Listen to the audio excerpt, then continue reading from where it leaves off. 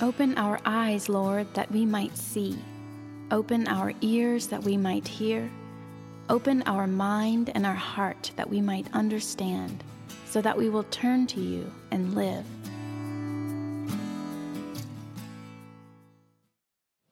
As we've been worshiping this morning, and the music and the prayers, and I don't know, I've sensed a kind of invitation to release. And in many ways, that's what the story in 2 Kings is going to be taking us into. And maybe it's just me, but I find myself holding something tight. I don't know what it is. So I wonder if we could just... Do you ever realize that you're sort of holding your shoulders really tight? You just got to kind of drop them and be present in the seat and let your breath out.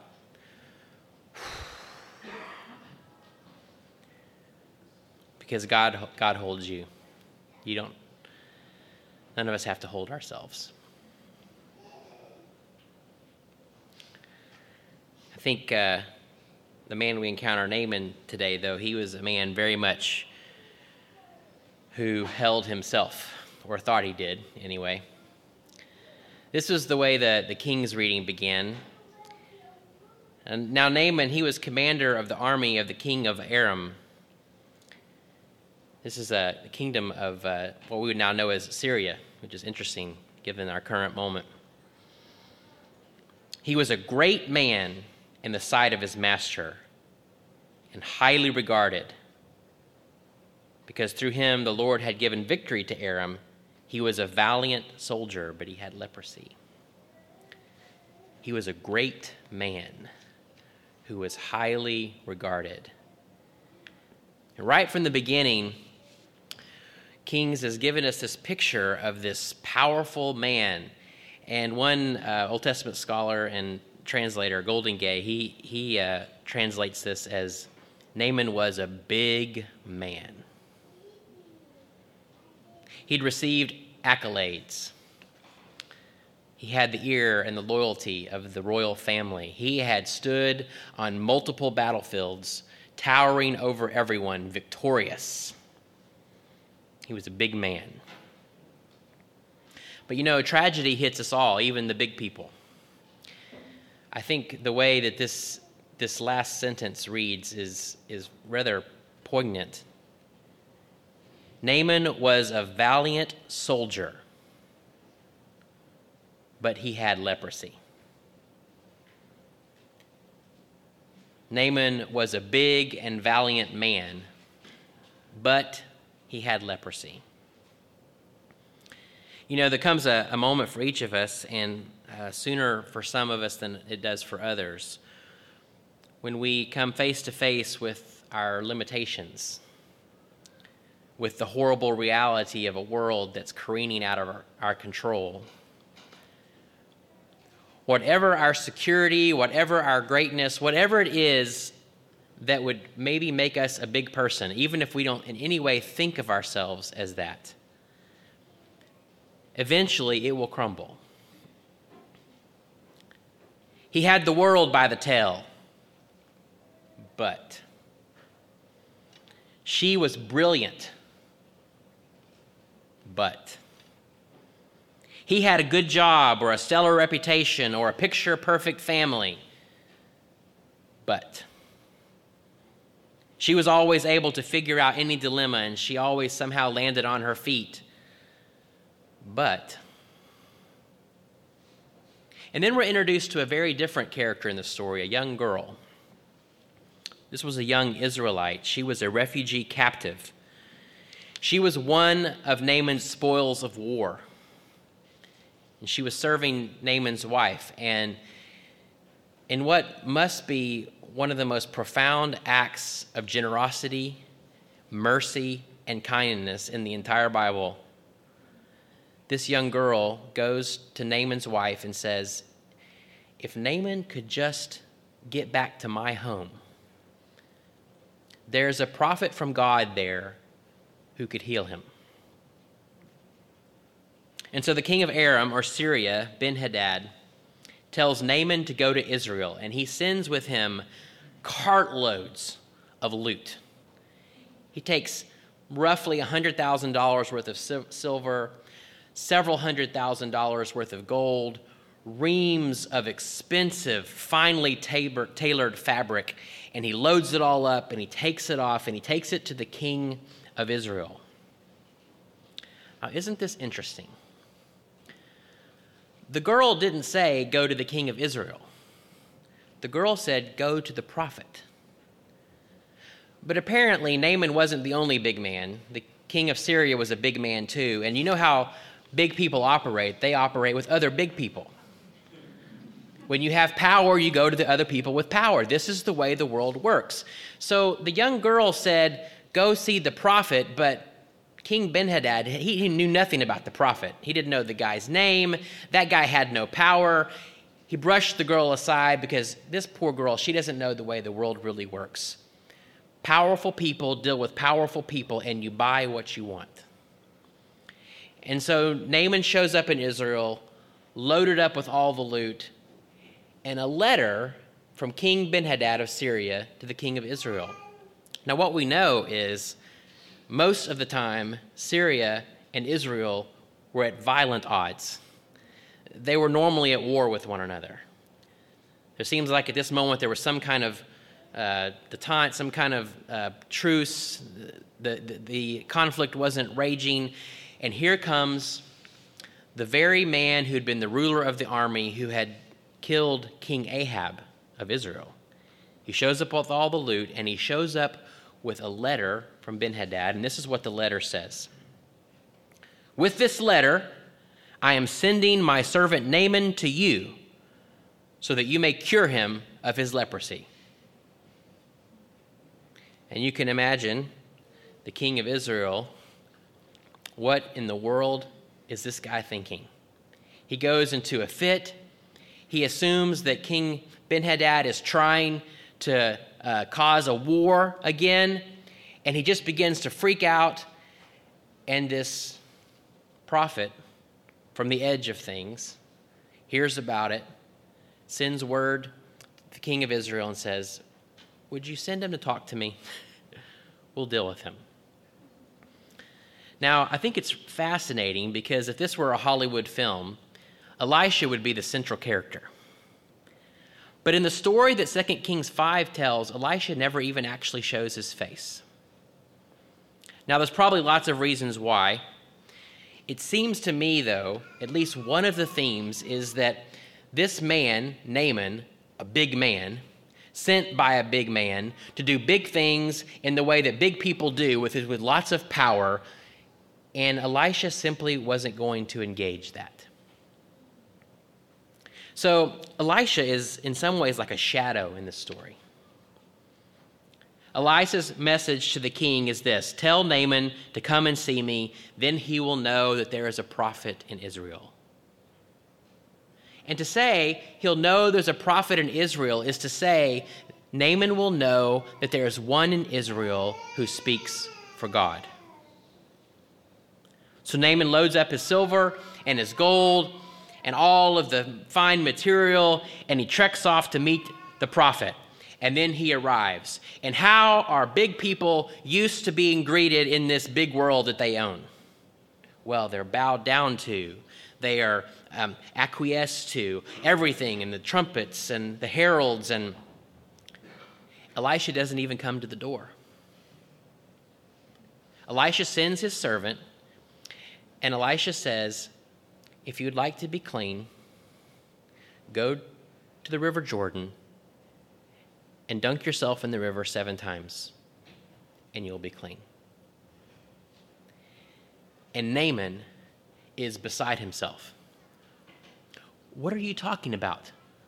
Why aren't you here? Why aren't you dealing with me? Do you know who I am? Do you know that I'm a big man? And Naaman huffs off. He is not about to stoop to this humiliation. What Elisha is supposed to do, Naaman says, is he's supposed to show up at the door. And he is supposed to stand. Because what do you do when you're in a big man's presence? You stand. And he is supposed to appeal to God and wave his hand and do some powerful, prophetly kind of thing, and he is supposed to heal me. But you're going to send me off to a river? You're not going to even greet me? Well, we actually have better rivers back in Damascus. I don't need this muddy, stinky river. Well, who stops him as he's huffing off, taking all of his goods back to Syria? He gets maybe a mile away from the prophet's house, and one of Naaman's servants, not a big person, one of Naaman's servants gets up the courage and stops him and says, I have a question for you. If the prophet had asked you to do something huge, you would have done it. Why won't you do something small? Well, it's because big people do big things. Big people don't do little things. But Naaman comes to his senses. He relents. He washes in the Jordan. And after the seventh dunk, he comes out of the water, dripping wet, but skin smooth as a baby's booty. This is what the scripture says. He had the flesh of a young boy. He was completely healed. But here's the thing about this story. Almost all of the early readers of Scripture knew this story wasn't just about Naaman getting cleansed of leprosy. The story points to the healing that all of us need. Ephraim the Syrian spoke for many of the church fathers when he said, sin is the leprosy of the soul. We are all sinful. We know this through Scripture, but we also know it through experience. A dominant theme in Scripture for sin is sickness. That there is a deep malady that is sunk deep into our bones, and we need to be healed. There's death in us, and God wants to heal us from that death.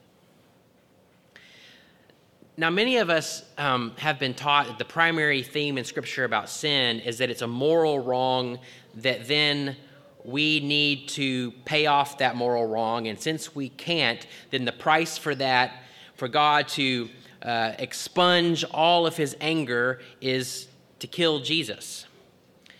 Well, there's all kinds of problems with that particular picture of what's happening on the cross and resurrection. But all I want to say at this moment is a more central theme in Scripture is that sin is a disease. That sin is something that we as humans need to be cured from. And that only in Christ, the great healer, can we be cured. The last time I preached this story was about 5 years ago, and my mom was dying of cancer. And I remember thinking about this sickness, about how I would love for my mom to be healed, and how angry I was at the sickness. I think that's how God feels. I think a lot of the images we have of God's anger and wrath, it's this anger at the sickness. It's destroying us. It's ravaging us. But also, where Naaman was being baptized, where he was dunking 7 times, it was the Jordan River. This is the river that the Israelites had to walk through, that God had to rescue them through as they were entering the promised land, as they were going through God's gateway into their good life. The Jordan River is the very water where Jesus was baptized. And in Jesus' baptism, he was resurrecting this entire story of Israel and the Old Testament. And Jesus in his own body was saying, in the same way that God carried Israel through the Jordan, I am now going to carry all of humanity through the waters of death. And in that very water, you will actually find in your death the healing that is necessary if we are to live. Now, it's kind of difficult, perhaps, when we talk about big people, because maybe a lot of us, we don't think of ourselves as big people at all. And maybe Naaman, in some ways, is an extreme caricature because he was powerful. He had resources, and he had servants, and he had his own kind of little kingdom. But if we're reading this the way the early church read this, it was talking about our deep humanity, that all of us have an ego. All of us have a way that we think we make our life work. All of us have a kind of death that we resist. Last week I told you my little story about having to have my friend Myron parallel park my car, how embarrassing that was. A tiny little stab at the ego. That maybe is too easy. I was thinking about it more, and I thought, Miska says sometimes when I go to an unhealthy place and she and I are perhaps at odds, she says, I like to be the martyr. Any of you guys do that? No? Okay, great. I mean, what am I doing there? I'm trying to hold on to something instead of just surrendering. I had an interaction this week where afterwards I had to face how much in that moment I really wanted to be perceived in a certain way. I wanted to be seen with a certain kind of sophistication, a certain kind of awareness, and I really wanted this person to know.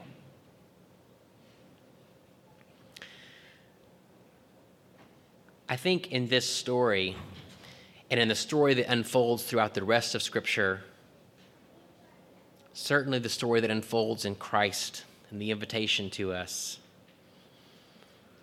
all of us are going to have to go into that Jordan. We're all going to have to surrender whatever it is that is our bigness. The Jordan River offers the death that we must allow Jesus to carry us through if we're ever to be cured of the death that's inside us. There is a death inside us, a great disease. And Jesus will heal us by taking us through the deaths that would kill us if we were to enter that death on our own. But with Jesus, what would kill us offers us life. And when Jesus carries us through death, healing happens. But we have to go through those waters. We have to die. The Jordan offers the death that we walk through with Jesus in order to live. The Jordan is where big men have to reckon with how they cannot in the end heal themselves or others or win the game. The Jordan is where big men must reckon with how everything is mercy. And isn't it the strangest thing that what we resist is mercy? Because mercy means we give up. We resist mercy because we presume we don't need it. But everything is mercy. And the very thing that leads to mercy is the very thing we fear the most, the very thing that we think will be our end, the very thing that we think will consume us and destroy us, which is our death. The death of our plans, the death of our image, the death of the certainty of our future, the death of our family, our children, the death that justice will be done for us. It is to abandon everything that we cling to other than the Christ who raises us from the dead. It's only out of this place we can hear the prayer that's a blessing that John Vanier offers us. May all your expectations be frustrated. May all your plans be thwarted. May all your desires be withered into nothingness, that you may experience the powerlessness and poverty of a child and sing and dance in the love of God the Father, the Son, and the Spirit. Removed from the love of God and the Christ who raises us from the dead, that prayer is sadistic. But prayed underneath the consuming love of Christ and in faith of Jesus who raises us from the dead, that prayer is life. Would you pray with me?